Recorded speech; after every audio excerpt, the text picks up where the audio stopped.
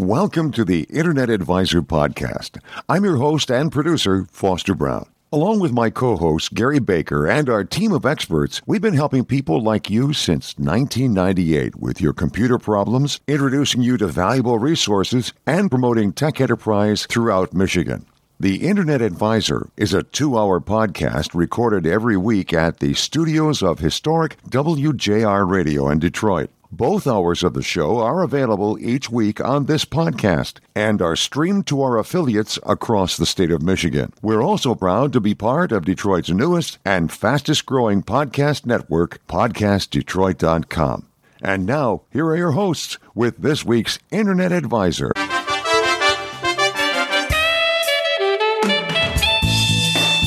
Welcome to the Internet Advisor, your place for answers to your computer questions since 1998, with your co-hosts Gary Baker and Foster Brown, and their team of tech experts. The door is always open at IternetAdvisor.net, on Facebook, and through Twitter. But right now it's time to get you in touch with your helpful hosts on this week's edition of Internet Advisor. Welcome aboard the Internet Advisor. Hi, I'm Foster Brown, the co-host and co-producer of the program here. And we got a great one lined up for you. It's the part 2 of the Home and Home with the boys from ITintheD. We've got the crew from that great podcast going to be in studio with us, catching up with what's going on with their podcast and with the whole podcast network that they've founded. We'll also be hearing about a class in the cloud that's going to be happening a little later on this month. Stay tuned. Well, we got to start the program by saying we're thankful to have everybody with us who got here. Gary Baker in studio, minus pontoons, that I understand. It's raining out there. Oh, it's coming. Which is a remarkable phenomenon. Does anybody recognize what that is? It's like the first day of snow, I think, in some ways, isn't it? And we were running between the vines this morning on a run out near Jackson, and it was supposed to rain, and it didn't. It was beautiful, it was overcast. So, we didn't get sunburned. It was great. All right, good. But it's raining now here. And by the way, good news, your son, Justin, back from the hospital, back home recovering. Thank you for everybody that sent prayers, thoughts and prayers. He's recovering fine. He's got a hole in his throat from the tracheotomy. But I understand it'll heal up in a couple of weeks. In a couple of weeks, yeah. And, big scar on his neck. And so he's coming up with... Boy, is that going to give him cred with the girls when he gets up to MSU? It's like a chick magnet. That's what that's what the doctor said. This is a kind of a chick magnet. You ought to make up a really good story. So I don't know where he came up with the bamboo shoot that he gave himself a self-administered tracheotomy or something. But anyway, dear. MacGyver. It's a whole new MacGyver series. It was a Bic pen, right? That was what it was. That was a Bic pen. There we go. Well, let's introduce the rest of the crew. Here is Ed Riddell. Good to have you on board as well. I just can't beat that. I'm just glad that the days of mowing the tops of the weeds are done. So if I'm going to be spending 2 hours mowing the lawn, that it's something other than weeds. Yeah, and it's raining out there, so they're going to grow like crazy now. Oh, no. Just like kids. Yep. And the crew from ITintheD is with us. Let's start off with Dave. Thanks so much, Dave Phillips, for being with us. Of course. And it's so good to have you back in studio here. Bob Waltensfield. Good to see you, Foster. It feels like it's been days. And the new guy. Nuri Gojai. Thanks for having us. Thank you for being with us. Nuri's been on once before with us. But he is officially, he told me, his title is the new guy. Relatively speaking. Yeah. He's the new guy until he is no longer the new guy. Yeah. That's the way it works. That's the way it works. So you're the new guy until you find somebody else that's the new guy? Is Who that then it? gets the new guy title, exactly. And he gets the new guy title. Well, for those of you who may not know what ITintheD is, and I can't understand how that would possibly happen, Dave and Bob and Nuri are part of a podcast, a weekly podcast called ITintheD that really has gone. We've kind of followed you guys along as you have you began this, 3 years ago, is it now? Yeah, 3 years ago, June. Yep. 3 years ago in June. And in that time, you've gone from a podcast to now a network of podcasts that are... on their channel. They have a whole channel. You have a whole channel. It's 50? We're about 70 now, yeah. About 70. Wow. Amazing. And it keeps on growing. We're going to be talking about both that phenomenon, that whole network phenomenon, as well as your being... just having, you grew like they say topsy from why how did that happen that you grew like that? We don't know. Yeah, we don't. They're popular. That's it. Just when you're popular, you're popular. It's the South Park days, I mean. Right. Really well, no, I mean, we've always said we had we've had hockey stick growth moments where we'll plateau for a little bit. Something will happen, whether it's the organizers of Motor City Comic Con or Hatch Detroit coming in, or, our biggest jump was we found Taco Bell sent out 1,000 burner phones to people that they thought were social media influencers. Mm-hmm. And we found one of those guys here in Detroit, had him in on the show, and spent that entire episode mocking Taco Bell on Twitter. And they kept retweeting everything that we put out. And that's the first time our show broke 100,000. That was like our first big jump like that. Yeah. Well, you discovered that dissing somebody was almost as good as kissing somebody. Yeah. Well, you guys are overnight successes, but you've worked years to become overnight successes, it's right? the longest overnight success. It's sort of like that, God created the world in a day. It's not. So how did you start, right? These were pink slip parties, right? No, so they were meetups. So we would go to networking events, and we wouldn't meet the people we wanted to meet. It was either, pushy salespeople or, people selling chamber memberships. And it was like, why can't it just be a room full of IT guys? So we just started, I worked at the Post Bar back in the day, and I said, hey, it's dead here on Thursdays. You guys have $2 beers. Can you mind if a bunch of IT geeks and me show up? And and we put a name on it. Instead of just saying, hey, you're hanging out with Bob, we gave it a name. Right? And that was a pink slip party. No. The pink slip party was born because half the crowd was out of work during the downturn. Oh, that's right. Yes. I said, we really should do something for all these people. So what was it when you first began then? What year? It was just meetups. 01 was my first one. Yeah. So like I said, years, and you became an overnight success in the last 3. Yeah. So 01 was the first event. 09 was the first pink slip party. Yeah, but all the other events, they were charging $20, and they were guys would get up on soapboxes and pitch the product because they sponsored. And we didn't want any of that, so we kept the events free, sponsorless. Just come and hang out with a group of people. What a brilliant thing! You gave it away, and they came. And Bob, this has got to be a great idea. I got to somehow model it, because you've gotten rid of all the sales guys except for me, except Bob, except you. Right? How do you do that? Exactly. They let me stay still, But you're not a typical sales guy. There's no way. You're not. Dave, I know you had a full-time job in the industry at that point too, didn't you? Oh yeah. What were you doing at that point? Let's see. At that time, I was working for a company called Great Lakes Technologies Group. I just wrapped up building y2k.gm.com and was starting on another project, building an internal dev center for the company. Now, Nuri, you're the new guy. We're going to let you in on this. It's just probably after the break. But how did the two of you guys meet, Bob and Dave? We would. I get to tell this story. Oh, no, come on. So I've had my own hosting and design company just on the side since '96, okay. and Bob was the sales guy that would I was on some list somewhere as having servers. And so guy? Bob would land at a new job, and I'd get a phone call. Hey man, you really ought to move your servers to insert company name here. And blew him off, and then we finally got together for beers because we kept meeting in the back row of these events mocking, and that's how that was born. I love it. We're going to come back in just a minute, and we're going to find out how Nuri Gojai got to be the new guy with these guys, and we're also going to follow the exciting story of ITintheD, its development, and then some of the things about podcasting versus broadcasting, a conversation we had earlier on ITintheD. It's the Internet Advisor, and we are here in studio with the crew from ITintheD. That's Dave Phillips and Bob Waldenspiel and Nuri Gojai, who is the new guy to that crew. You may want... Oh, this is, by the way, part deux, as we say, the part 2 of our Home and Home. Electric Boogaloo. There you go. On Monday, Gary and I had the privilege of being on with you guys, and it was a ball. I had to say, as Ed and I were driving in, we were talking about the fact that, we like just to kind of sit and kibitz back and forth about IT things that are going on. And for us, there's always, because of the disciplines of radio, broadcast radio, we only have a very few minutes to do that kind of thing. And Ed was saying, oh, man, wouldn't I love to have like the half hour that those guys had to do? Well, and also, Ed, they got to say things we can't say here on WJR. Hey, Ed, we may or may not know guys that own a podcast network, that has a studio that maybe you can do your own show. just throwing that out there. So ITintheD was the first show on this new channel, Podcast Detroit. Well, you said there's 7... Actually, I guess let's take a step back. We built out a studio for us. Like we were kind of our own little private man cave. There was no network. It was just us in our studio. As a matter of fact, the first time you and Gary came out, it was not very far from here in Midtown at the Detroit. Russell, yeah, at the Russell, and you were Industrial you were Park. guest essentially of whatever that network was. So that was Raw Radio X. They're long since gone, and then we built the studio for us in Ferndale. But then it took all of 3 weeks before we started getting the knock on the door from people that said, "Hey guys, you have this great studio and you use it for 2 hours a week. Stop being jerks. We want to do a podcast. Open the doors." So then we kicked it around and we launched the network, Podcast Detroit, in July. So a couple months after we moved into the studio. Now, wait, I want to. Excuse me for just a moment. You say, and then we launched the network. That's a whole lot of and then. Because you were going from being,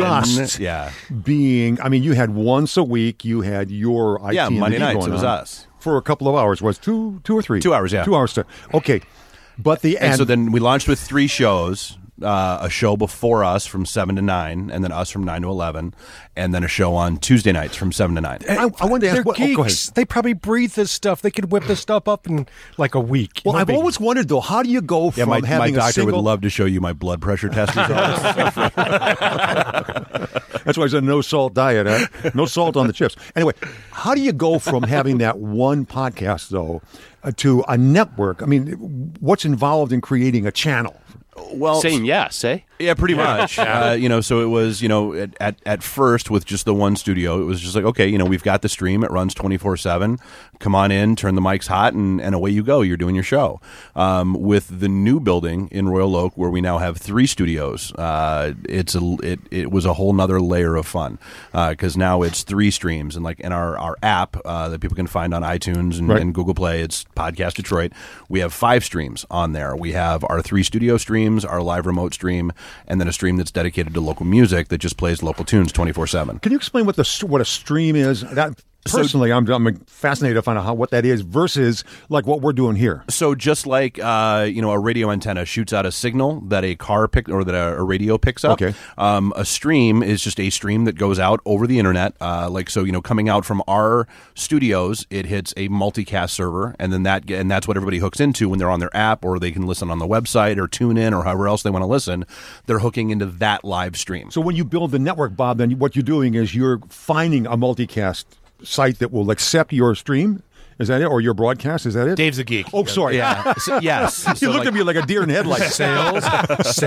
Right. So yeah, all 5 of our streams go through basically 12 servers, just so we have some redundancy and that kind of stuff. So that hopefully, our choke point is basically the internet connection coming out of our studio, because once it can get out there to those servers, there should be no issues with connectivity or number of listeners. So you contract with a company to get your streams up there, and from there they distribute it. Yep. Yeah, but Foster, I wanted to make this clear too. The podcast network, that term is a very loose term.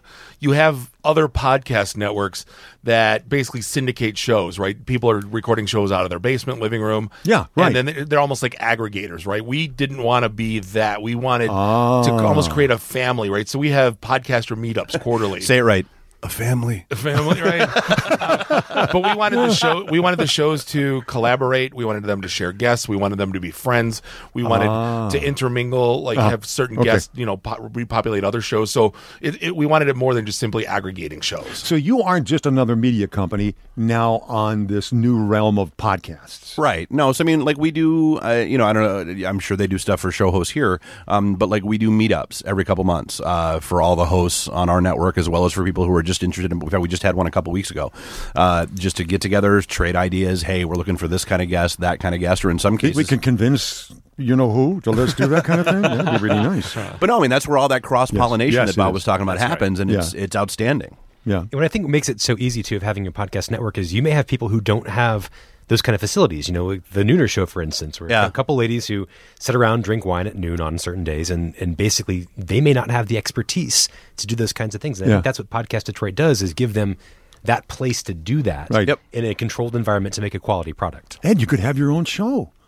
I'm DIY show. I'm beyond that. I've lost so many brain cells in the last 10 years. I don't think I can. Well, we do have a kegerator in the studio. We do have a fully stocked bar. We refer to it as show fuel. I was going to say, fueled by falling down beer. My lips become so loose, I just don't want to even go there. By the way, we were hearing from Nuri Gojai, you're called the new guy. How did you fall in with this den of thieves? I feel like I got so lucky. I used to manage an event in town called Penguicon, which is a very large open source and science fiction convention held in Southfield, the Weston, every year. And I found out about them through ITintheD, listening to you. Sure, so much fun. And I was actually brought in as a guest. So I was a guest on the show, and Dave and Bob had a third person on the show, and they were losing that third person. And they're like, we need someone who can talk and who is plugged into the local community and geekery and IT and things like that. And it just kind of fell in and worked perfectly. So as we sat there, bombed out of our minds at Penguicon, hey Nuri, you want to be the new guy? Want to be the new guy? We were toying around between calling him a bowl of milk. Since we left out the bowl of milk, and he hasn't left. Truthfully, it was a bowl of beer. It was not a bowl of milk. And I guess I didn't continue to come back. So. We did that to Ed. I said, Ed, when we first met, I said, Ed, do you want to come on and be a co-host on the show? He said, no, I can't do that. No, you said fill a spot. Someone couldn't make it. And so I said, how about just be a guest? And Ed said, yeah, I can do that, And I said, you want to come back? He said, yeah, I'll come back. And same thing happened, You haven't gotten rid of him. Thank heavens. Thank heavens. Who comes up with the ideas for the show? We do. Yeah, this is stuff we would talk about at the bar anyway. So we have a Gmail thread, and when we read stuff on Network World or Reddit or the news, and this would be funny. So we basically populate this Gmail thread, and we email all week. And then half an hour before the show, we write them down on a piece of paper, and away we go. Yeah, I think we should say, and I think it's important, we witnessed this as we were sitting there, it sounds impromptu. It is to a certain extent. But like all good impromptu, there's a lot of preparation that goes into it. Well, all week long, you guys have been you've been looking at these subjects, and then you spend that half hour before the show, chewing on it. Well, so what we do, we like Bob was saying, we email links back and forth. We don't discuss them any further than that because we want the reactions to be natural and raw when we hop on the air. So, we write them down, but even in that half hour, we're not talking about them amongst ourselves other than, hey, here's the top 3 that I really want to make sure we hit. Bob, what about you? What's your top 3? And our preparation time is a little less, right? It's about 10 minutes as you drive me down. That's true. You guys spend 10 minutes? I'm sorry, Gary. We'll invite you next time. But the other thing is during the commercial breaks, that's something we have to encourage our guests. Stop. Let's not talk. We want it to be real when we come back from commercial break. That's true. Because otherwise, we've already talked through it. We want that reaction. And that's one of the problems, one of the things with a talk show is that you don't dare broach a subject during a commercial break that you're going to talk about on air because you've lost the immediacy, the spontaneity. That's the worst, and that you always have such phenomenal conversations that happen during the breaks, to the point where we've been tempted to just leave the mics on and let them record, but they're no, that would be disingenuous. We talked about having a video of that going on because some of the best arguments between Gary and Cal happen during the breaks. We're going to take a quick break, and we come back. We're going to talk more about ITintheD, the great ideas they come up with, and with this brand new network, brand new in terms of the kind of things that are happening every day and expanding with that. And then I mentioned it, kind of the differences between broadcast and podcast and what that means for the future. Thank you so much for joining us here on the Internet Advisor. And thanks, by the way, to a whole crew of people behind the glass. Rich and Dave and Logan, thank you very much for helping us back there. And coming up in about 15 minutes, we're going to be hearing from another guest coming in on the program with us. Rick Beckers is going to be with us. He is the CEO of Cloud Tech One University, and they help businesses get their arms around the cloud. That may sound like a strange thing, but he's going to be doing a class on that at Automation Alley coming up on August 23rd. We'll be talking with him and also with Mike Brennan, who is the host of MI Tech News here, but also we have the folks in from Podcast Detroit, and that is the network that ITintheD is on, and Dave and Bob are the people who run that, and Mike has a program there called M Squared TechCast. Absolutely. And that's there was an example of how your network has grown. Mike was here with us and said, I'd like to have a podcast of my own. And he uses it very specifically focused towards people in the technology field. Doesn't pretend that grandma is going to want to listen to this. Right. Very narrowly focused. Yeah, him and Matt Roush. Matt Roush. Yep. And that is the genius, to my mind, of podcasting. We talked about this on your show on Monday. Broadcasting versus narrowcasting. Is that a fair characterization, Bob, you think, guys? I would say so because, Dave always mentions all the time when people are looking for a podcast, they're looking for you specifically. They're not just plugging in a number on a radio dial. So they want to listen to this. So I follow a lot of podcast forums online. A lot of people are like, hey, are there any good things that fit this niche? I want to listen to specifically that. So again, I think whatever you're into, there's some of the craziest podcasts you couldn't even imagine. There's some that break down the movie Grown Ups 2. Every 10 minutes is a show of the movie, and they've done it for years, and it's like that's all they talk about. Well, you guys started a new podcast. We did. Tell us about that. So it's called. So let me set the stage real quick. Yeah, you better. You're laughing at the punchline. We haven't got the punchline yet. I've been with my wife now for 19 years, and after a while, you start to run out of things to talk about. So what I would do is, we would go to these nice restaurants or places we've been to for years. It didn't have to be nice, just places we liked, and we'd read the 1-star Yelp reviews, and we would laugh, just like these people are ridiculous. But they have. Excuse me, as a footnote for some of our listeners, Yelp is an app that you can get to in which you can rate a business, whether a restaurant or whatever. Yeah, anything. So we started, there's an old, a sandwich board from a deli, and it says, come on in and try the worst meatball sandwich this one guy on Yelp ever had. And I always thought that was hysterical. So we titled the podcast Worst Meatball Sandwich Ever. And in essence, we read and mock the 1-star Yelp reviews for places that we like. We are the food critics. Critics, yeah. You criticize the critics, yes. We did a Lafayette versus American Coney Island episode, and how could you rate either one of those ones? That's what we said. we got a note from Grace Kiros, who owns American Coney, and said, "You guys are hilarious. I've passed it all along. Thank you for doing this.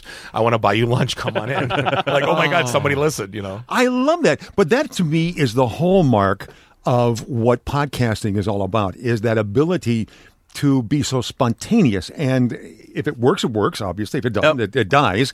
But that notion of the worst meatball sandwich around, and that whole premise of going after the 1-star Yelp, that's brilliant.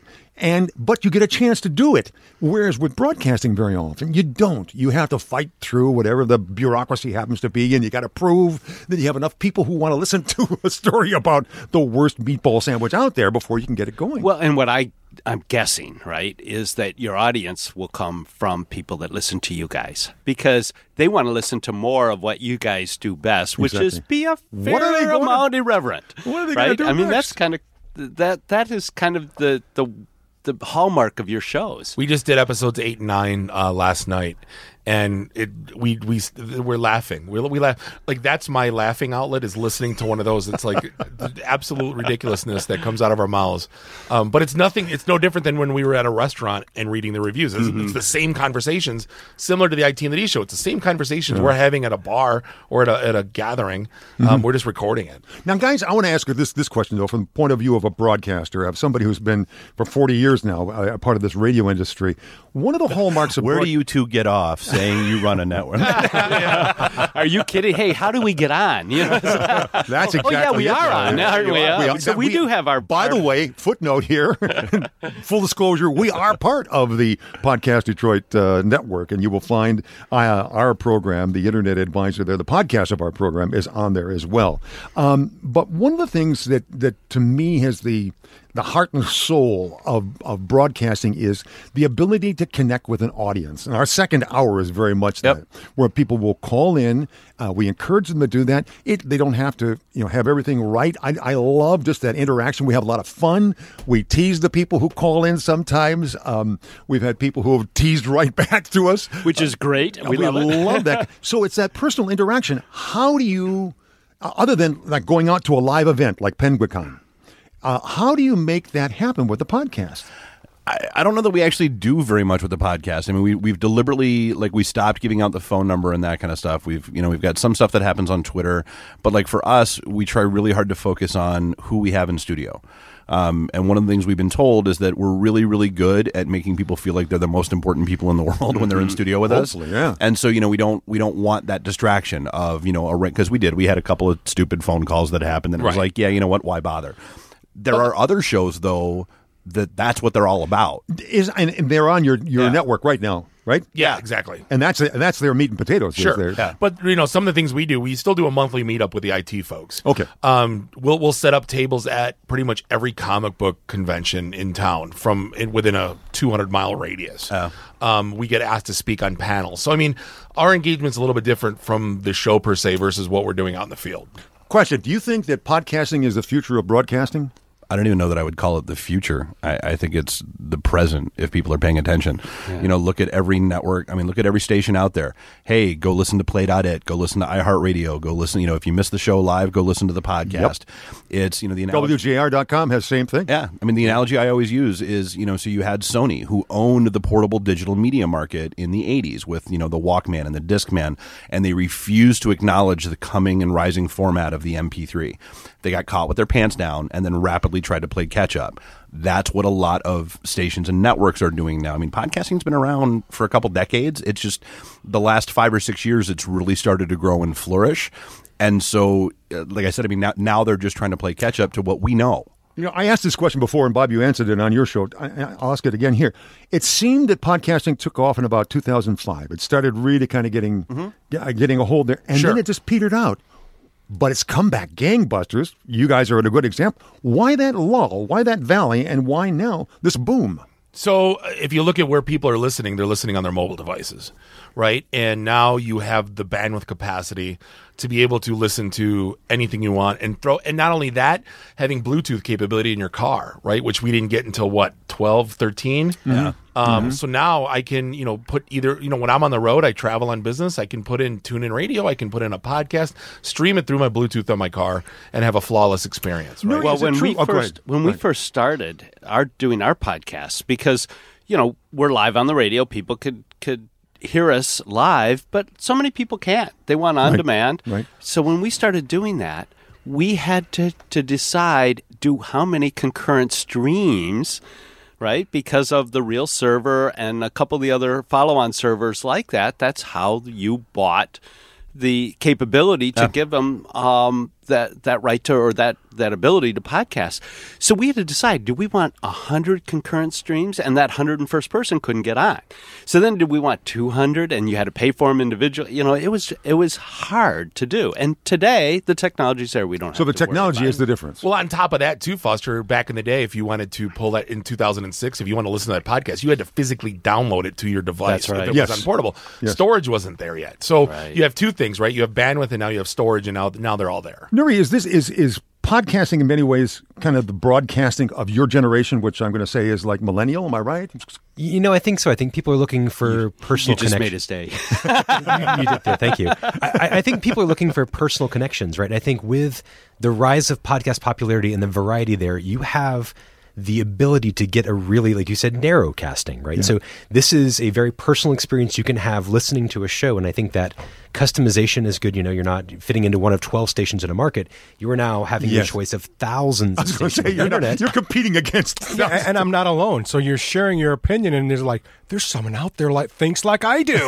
well, that and we're always on the scary. Go. Yeah, we're always on the go, right? So if I go for a jog, I've got it on my phone. There you go. And everywhere I'm at, I can listen to podcasts. So I think Bob's right. The mobility of it and the technology, and then the availability has been great. Well, and to that point, I think the best compliment that we've ever gotten about our show is when somebody said, "I find myself talking back to you every episode."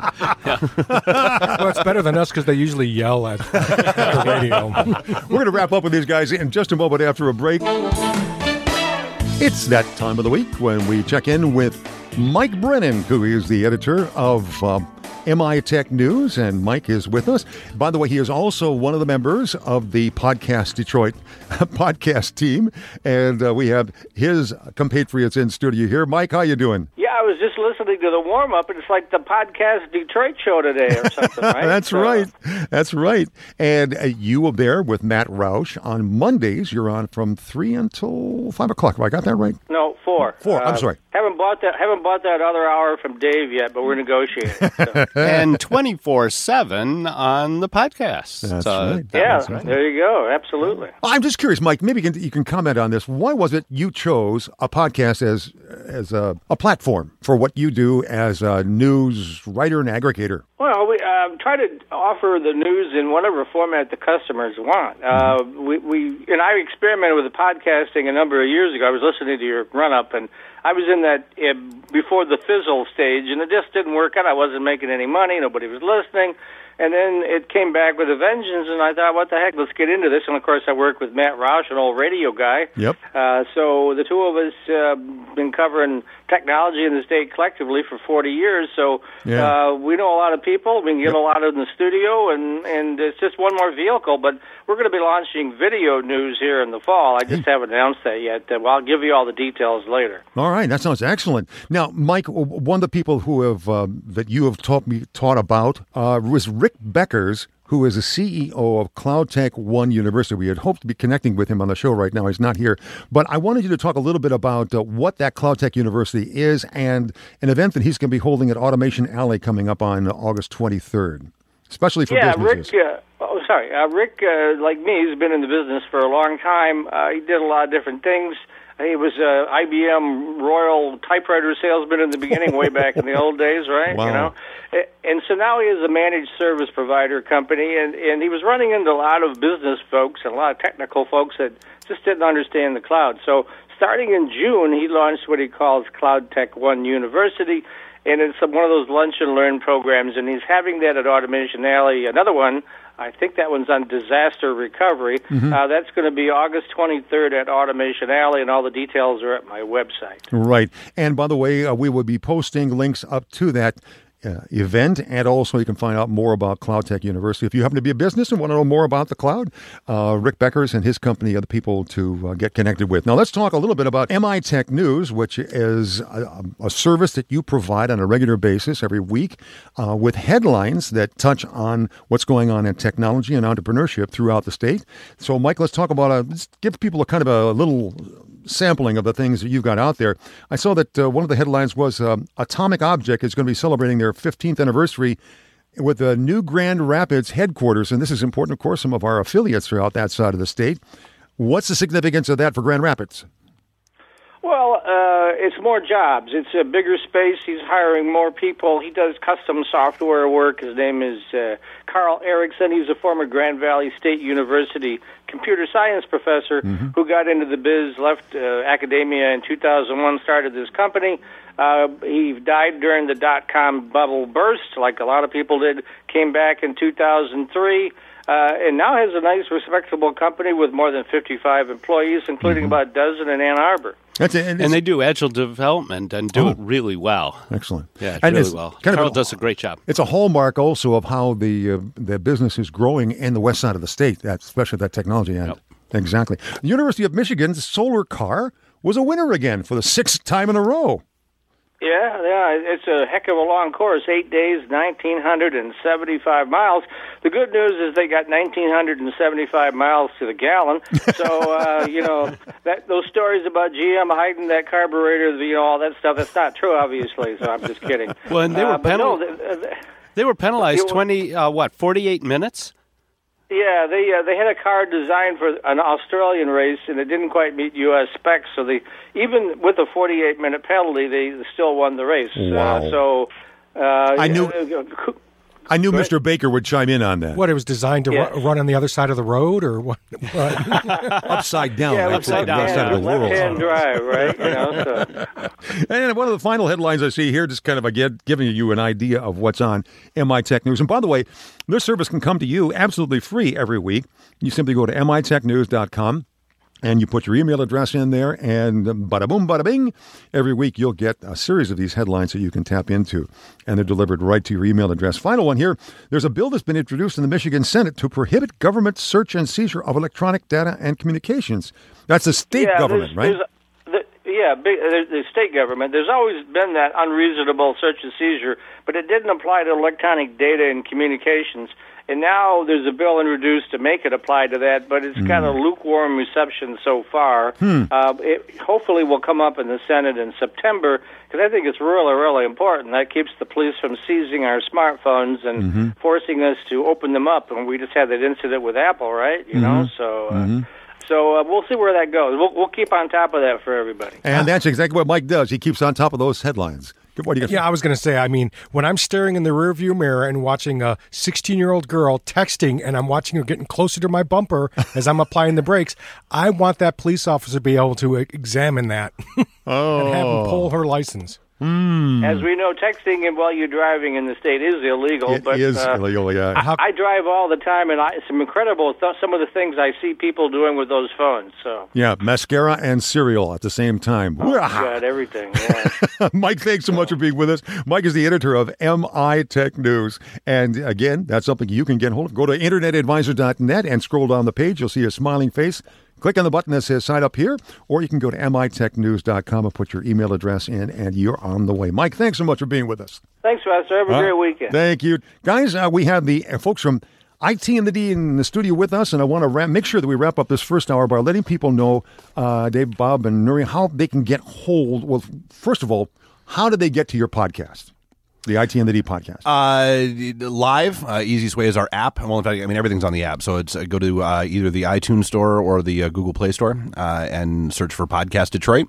It'll pop up. We've got, so all the live shows are there. It's got links into the show archives and all that other kind of stuff. So everything you need is there. And ITintheD.com/listen is if you want to just listen to our show. Okay. So, but the thing that you want, I think, and we would love to get our own going here, would be an app that is for the Podcast Detroit network. Absolutely. And that is where you can tap into ITintheD and find out all the other stuff. What are some of the other things that are on that network that you'd like people to know about? You know, just God, there's 70 of them there, but any in particular one that you want? I mean, some of our favorites, there's Jimmy McKnight does a show called the Ninja Starship Podcast. He's completely immersed in geek and comic culture. He's a grown man that's obsessed with Power Rangers. Right.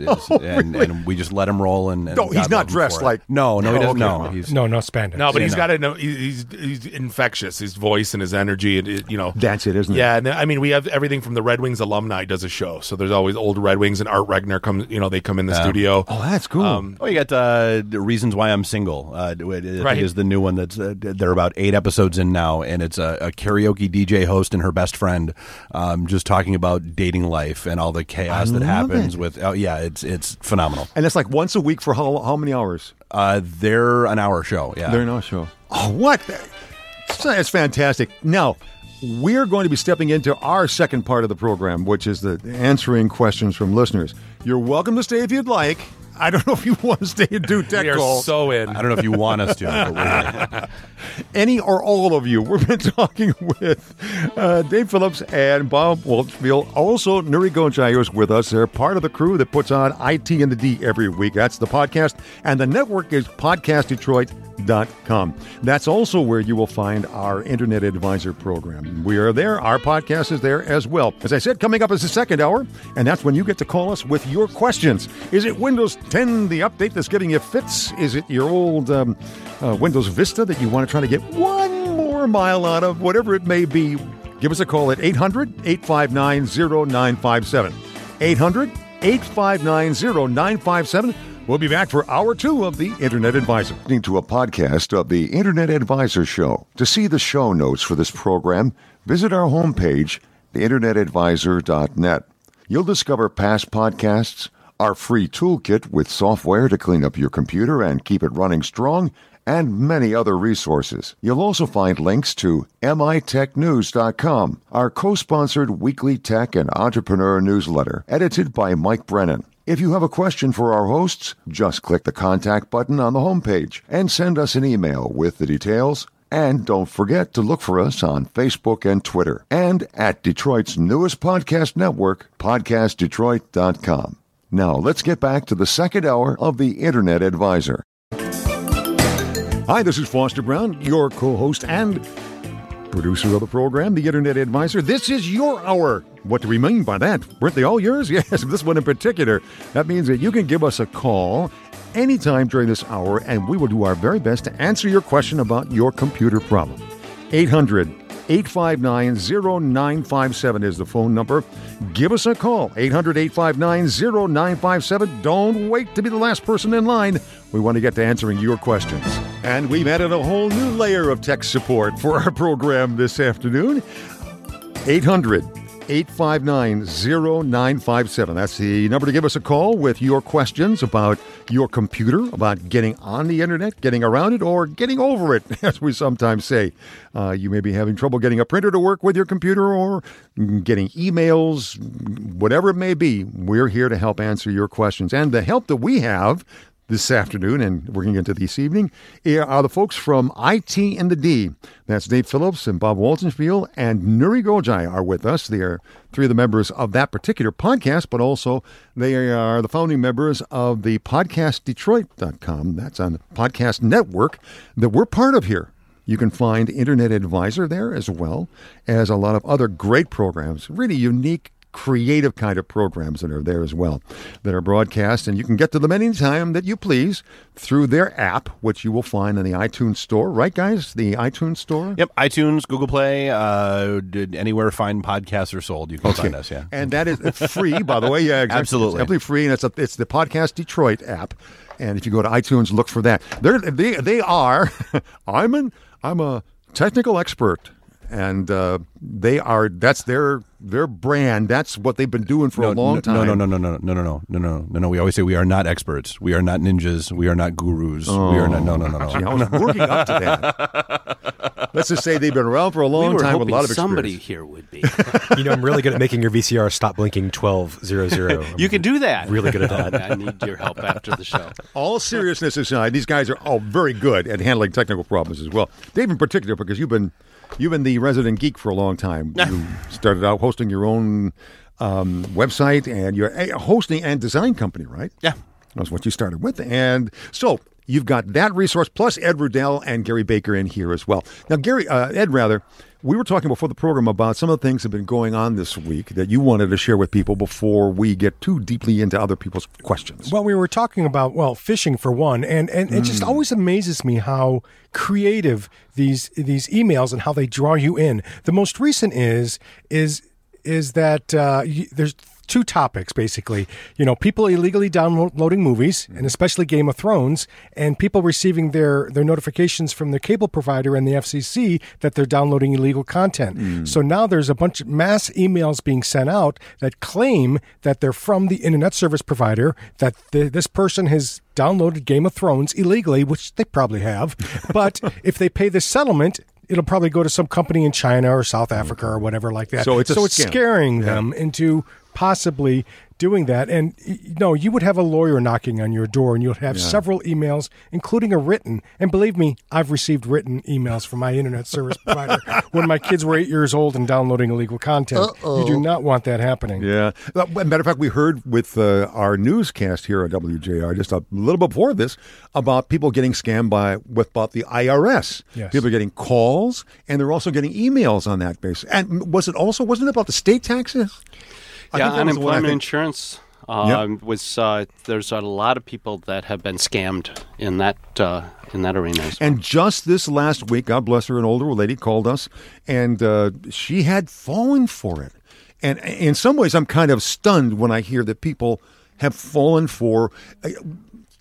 I shouldn't say. Well, you shouldn't be stunned, because certainly they're pretty good at con men, right? These are just con men on the internet. But you think, though, with all the stories that are out there, that people would know that this is... They're really good. But for some reason... These cons are really good. I think we should take a day and call it like National Talk to Your Grandparents About Internet Scams Day. Oh, what a great idea. Yeah, absolutely.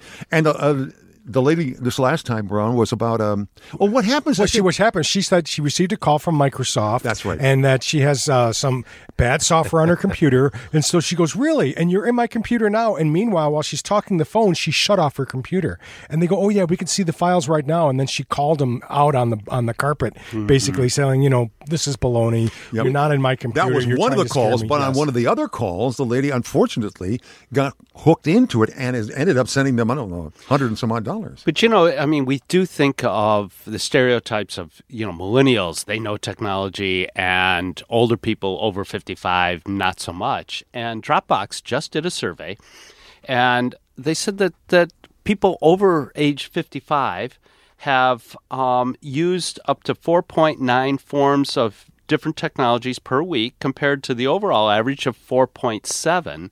And this is a survey they did of 4,000 people. That's interesting. And Tech Republic reported on this, which is a really good. I monitor what Tech Republic puts out. They're very smart at that. Mm-hmm. And it's just amazing when you go down through that whole survey and all of the statistics. Hey, people over 55, why are they more technically and it doesn't say that they're smarter about technology. Yeah. They're less stressed about it, and they use different forms of technology. That's interesting. First of all, they have disposable income. Second of all, they have time to learn it all. Right? Yeah. And, so when you start to dig into the article, you understand why that might happen. But people... Dude, my grandma's on Snapchat. Yeah. God, we got to pay. It was MySpace, right? MySpace, the kids loved it. And then all of a sudden, their parents got on. They said, okay, got to find something else. Facebook. And then all the parents got on. So now they got to find Snapchat. All the parents you know what's really bad is the mall walkers, the grandparents that do the Pokemon Go. They're playing Pokemon Go at the mall. They're over 67 years old, and they're up before everyone else, and they're collecting all the Pokemon. Can you believe that? It's like the Red Dawn episode of South Park. All right, folks, that's just the start. We'd love to talk with you this afternoon on the Internet Advisor. And the number to do that is simply call us at 800-859-0957. And a fair warning to you, get the call in early. I'd like to take a moment to thank the folks behind the glass, as we say, in our program. That's the engineer and producer who worked so hard to keep us on the air and keep things moving. And Dave Schwartz is our engineer today. Thank you very much for being there. And also Logan Standifer. Logan, good to have you. And let's get her busy. The number is 800-859-0957. And what does that connect you to? Connects you to a whole bunch of people in here to help you with your computers and your internet experience, perhaps. Getting on with your computer, maybe getting connected to some of the devices that you have. Cell phones, we talked about that a lot in the past as well. 800-859-0957. You may just kind of be traveling by this area, and with our signal with WJR, we have quite a reach, and you've had a problem yourself, and should I call in? Listen, our motto is the only dumb question is the one you don't ask. And let's talk a little bit about Windows 10, because that has been a big subject of conversation here on especially this hour, with people updating to Windows 10 and then taking care of the anniversary update. Well, the anniversary update was something that was promised for August 2nd, but it turned out it was really for laptops that were delivered with Windows 10 already pre-installed seem to be the ones that are receiving the update first. People that have upgraded from Windows 7 or Windows 8 to Windows 10 have not received the updates unless they've gone to the Microsoft site and pulled up the August 2nd and downloaded it manually. And that's probably a good thing, is not to do that, because apparently Microsoft's tweaking that quite a bit. Yes. It tweaks people's default security settings, how they receive updates. There's a lot of good benefits, supposedly, about this anniversary update. It's called for August 2nd. But other than that, I'm laying off. I'm not going to manually download it. Well, I did. Let's clarify something here. There's a difference between upgrade to Windows 10 and update. The upgrades, the free ones, ended on July the 29th. There was apparently some squeak clause in there that people who were running Windows 7 Pro and also, or Windows, at least we had heard, Windows 7 Pro and Windows 8.1 were still able to do it even after that date. But that's kind of come and gone, and there's no real certainty about that. Yeah, I'm not sure about that. If people are still eligible for a free upgrade. I did read where if you had a new old unit, which was basically off the shelf that shipped with Windows 7 and Windows 8, and you just got it from the Best Buy because someone blew dust off it, and it, good price, if you were to power that up, and during the registration process, Microsoft will realize this is the first time it's being registered. Would you like to to upgrade to Windows 10? So a lot of those new old units are eligible for the Windows 10 upgrade still. Now, Foster, you said you downloaded it, so yeah. What I did was I downloaded the update, the anniversary update. Go ahead. What do you think about it? How different is it from Windows 7 and Windows 8? Not very much. It's not very different from the Windows 10 experience, which is not very different from Windows 7, to be very honest with you. We're talking about the anniversary update. The anniversary update that came in August the 2nd. Right. Yeah.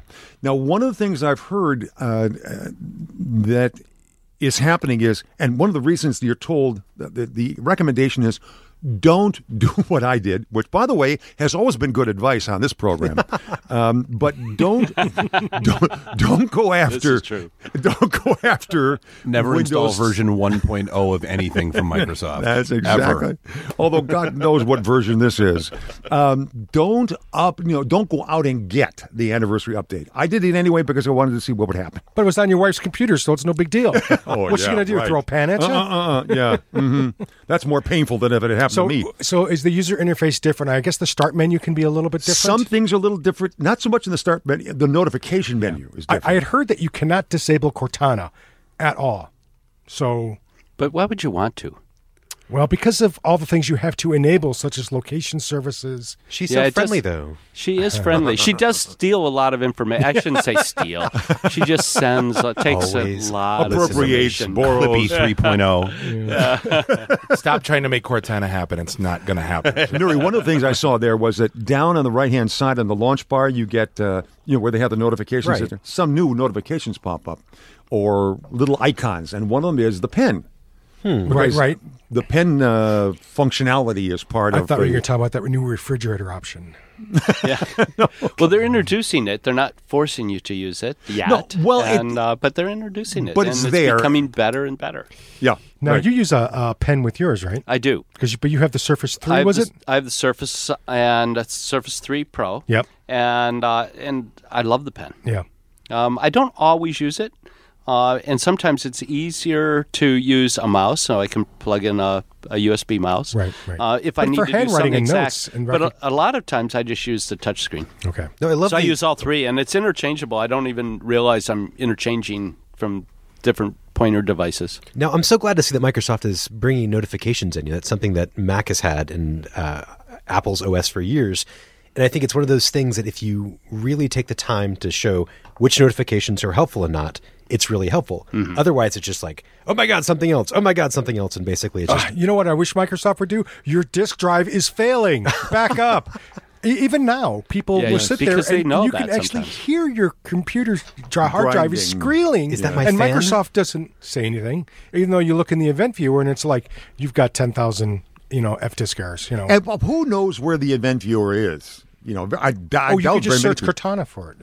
Now, that's true. Yeah, Cortana, where is the event viewer? But why doesn't Microsoft put a notification out there? Your disk drive has been experiencing a large number of errors. You should do something. What's funny, I had a server fail at work the other day, actually, and it had those events for months, and they weren't caught in any of my monitoring, any of my system monitoring. Oh, wow. And basically, we just lost all the hard drives. Yes. Ouch. Yeah. Ouch. That happened. That hurt. All right, 800-859-0957 is the number, and Francine is on that number from Manchester. And they wonder why we're going to Linux. How may we help you, Francine? No, I'm not going to Linux. Sure that... What I do have is this week the Windows 10 anniversary download. Yes. My computer's been running 10 and everything's been okay. Mm-hmm. It took it upon itself to do the download, and now I get inaccessible boot device, and I cross my fingers and say a prayer and try to figure out how to wiggle and squiggle and get my computer back on. I have been able to back it up to a previous date. Mm-hmm. It it goes through and says, well, no, this didn't really happen. But if I wait, it goes into the computer and it really did happen, it's okay. But if I shut it off, or I've obviously started leaving it on because that was shutting it off's a mistake. Yeah. It'll eventually, the next day, whatever, it might shut itself off, and then I'm back to inaccessible boot device.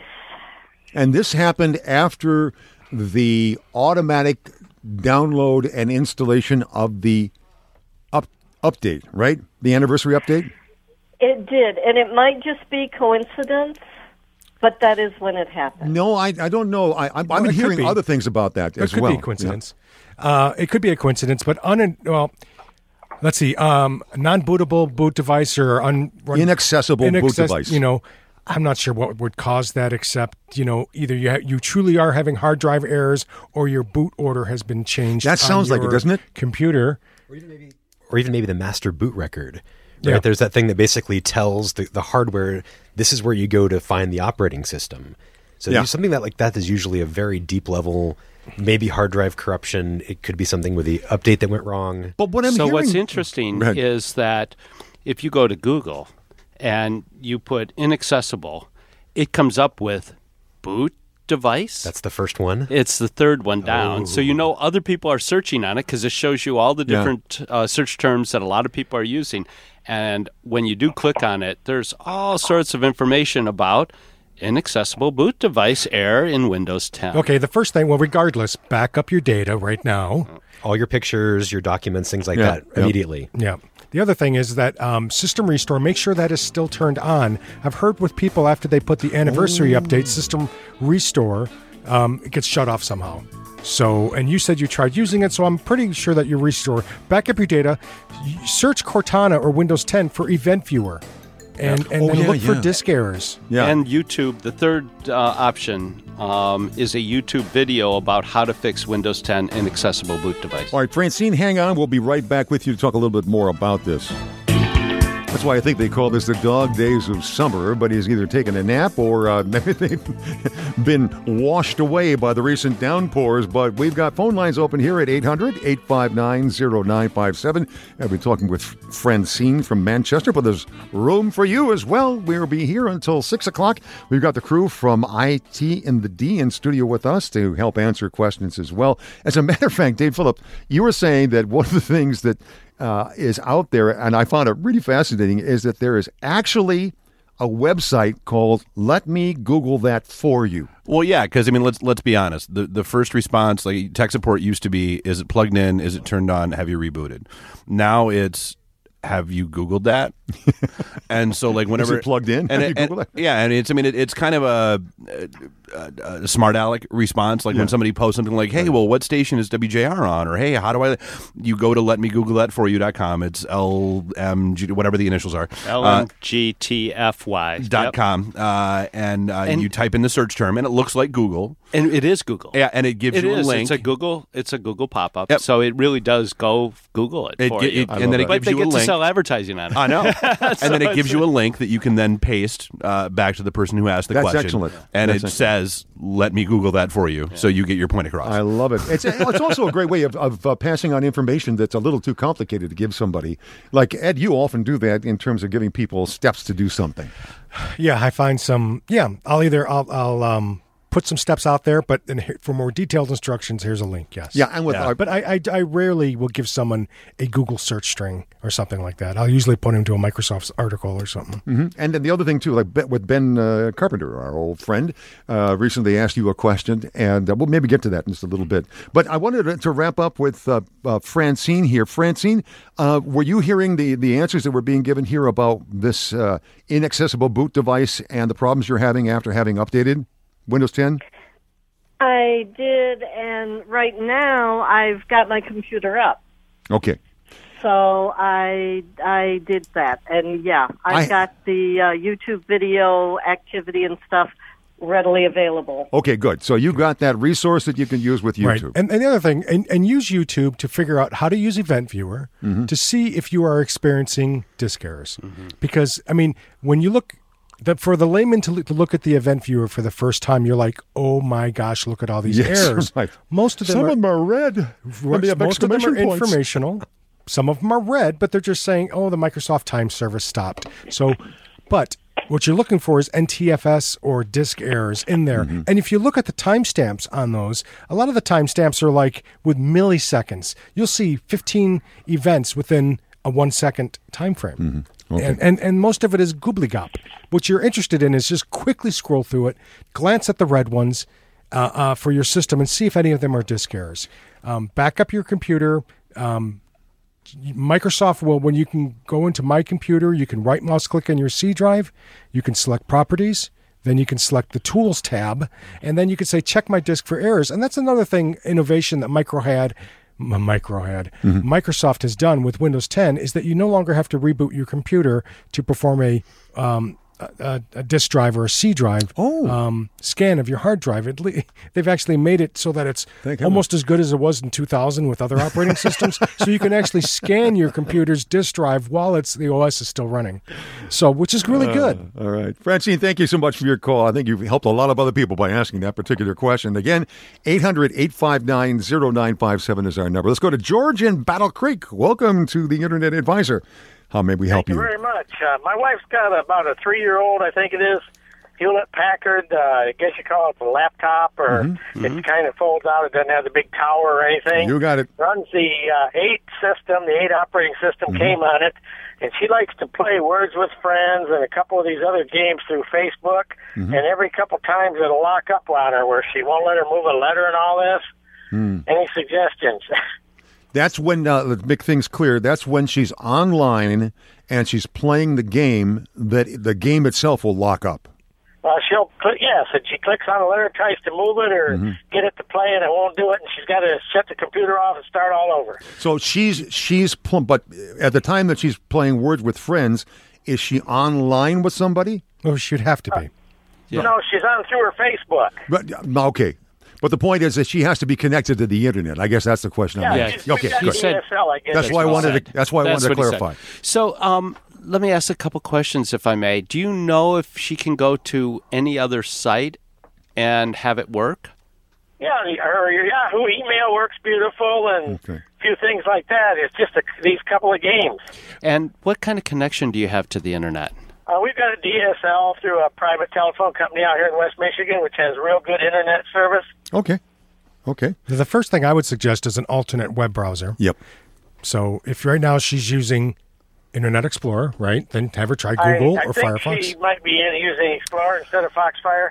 Well, and not only that, but so Words with Friends is a Zynga game, which means that it is Flash based, which is probably the vast majority of the issue right there. Right. So yes, I'm assuming if she's using IE or Edge or whatever it is on 8, that's probably switch over to Google Chrome.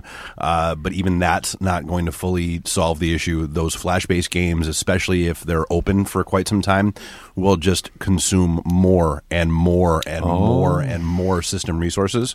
That's why everybody's getting away from Flash and moving over to HTML5. Yeah, the one thing you can do, because there's nothing you can do or your wife can do about that, the game is in Flash.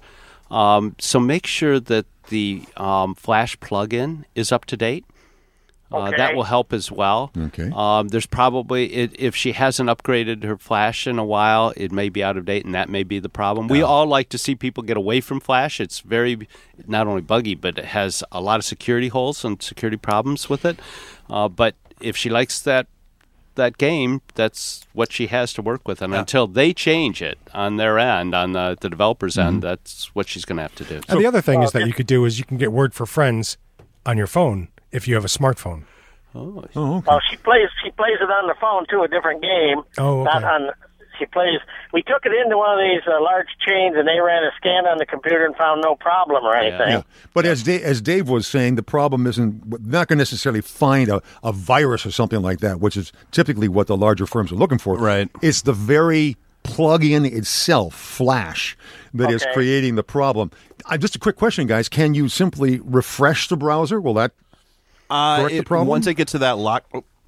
once it gets to that lockup point, no. Okay. I mean, once it's locked up, it's locked up.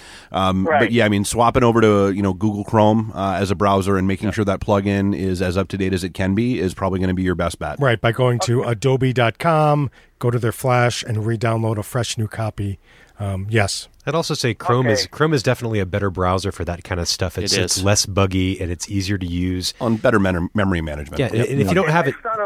Son-in-law works in IT for East Lansing City, so I'll tell him he wants to get Chrome and update the Flash for him. That sounds great. You can also go to google.com/Chrome and download Chrome. It's a very easy download, and you'll find it's probably easier to use in Internet Explorer. Yeah, I think I've got that on my old 7 unit that I run. I've got Chrome on there. Yep. I think I would say most of us, work with Chrome because of it's clean and easy. Yep. My wife has got an HP laptop running Windows 10, and actually we use Edge on that. And I find that Edge actually works pretty well. The problem is it doesn't have a lot of the plugins that are there in Chrome. So that becomes the problem with it. George, thanks so much for your call, and I hope that those pieces of advice help you as well. 800-859-0957. Hello to Alice in Southfield. Welcome to the Internet Advisor. Well, thank you for being there. Yes, how can we help you?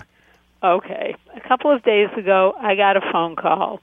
In the phone call, the person said he's from Dell. He gave me a phone number and an employee number and a supervisor number, and he also knew my computer ID, and I have a Dell computer. Yes. And he said there was suspicious activity. And then I said, well, is there something that I could check? So while he was on the phone, I guess I went near the bottom or something, and I typed in event VWR, and then on the screen it said event log service unavailable. Verify that the service is running. Then he wanted to do something, and I said no. Good for you. Good.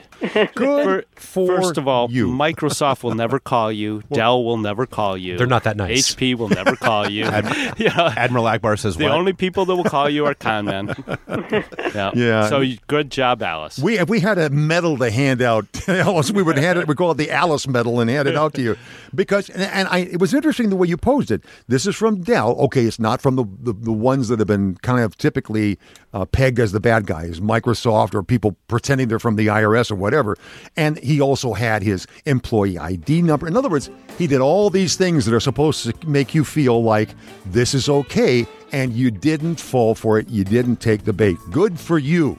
And as I say, we're going to come up with the Alice medal from now on. Thank you so much for being here, Alice, and thank you for sharing that. We'll be back in just a moment, and we've got another 15 minutes here to get a call from you at 800-859-0957. See if there are any other recipients for the Alice medal. Still some time for phone calls here. We'll make sure we give you a chance to ask your question.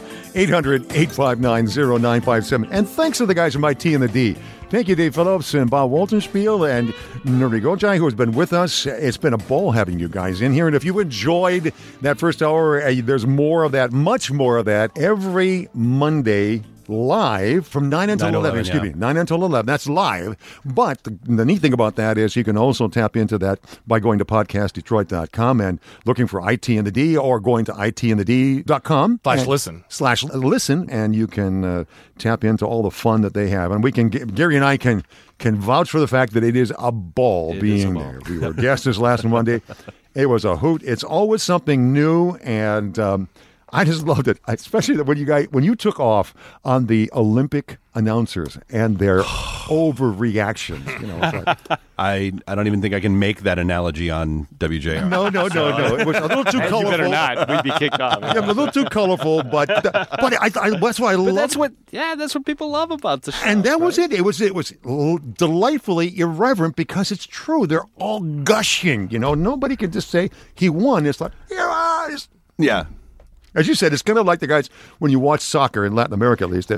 Goal! And the guy goes on it used to be for 10 seconds, and then it got to be 15, 20, 30 seconds of goal! And he would just keep on singing that. In any case, that's the kind of crazy fun that you get when you listen to ITintheD. Thanks, guys, as well, for being here and helping us with questions. And let's get back. Matter of fact, Alice, thank you very much for being with us from Southfield. And you had a question to ask, and we want to make sure that you get a chance to ask that. put in this event VWR.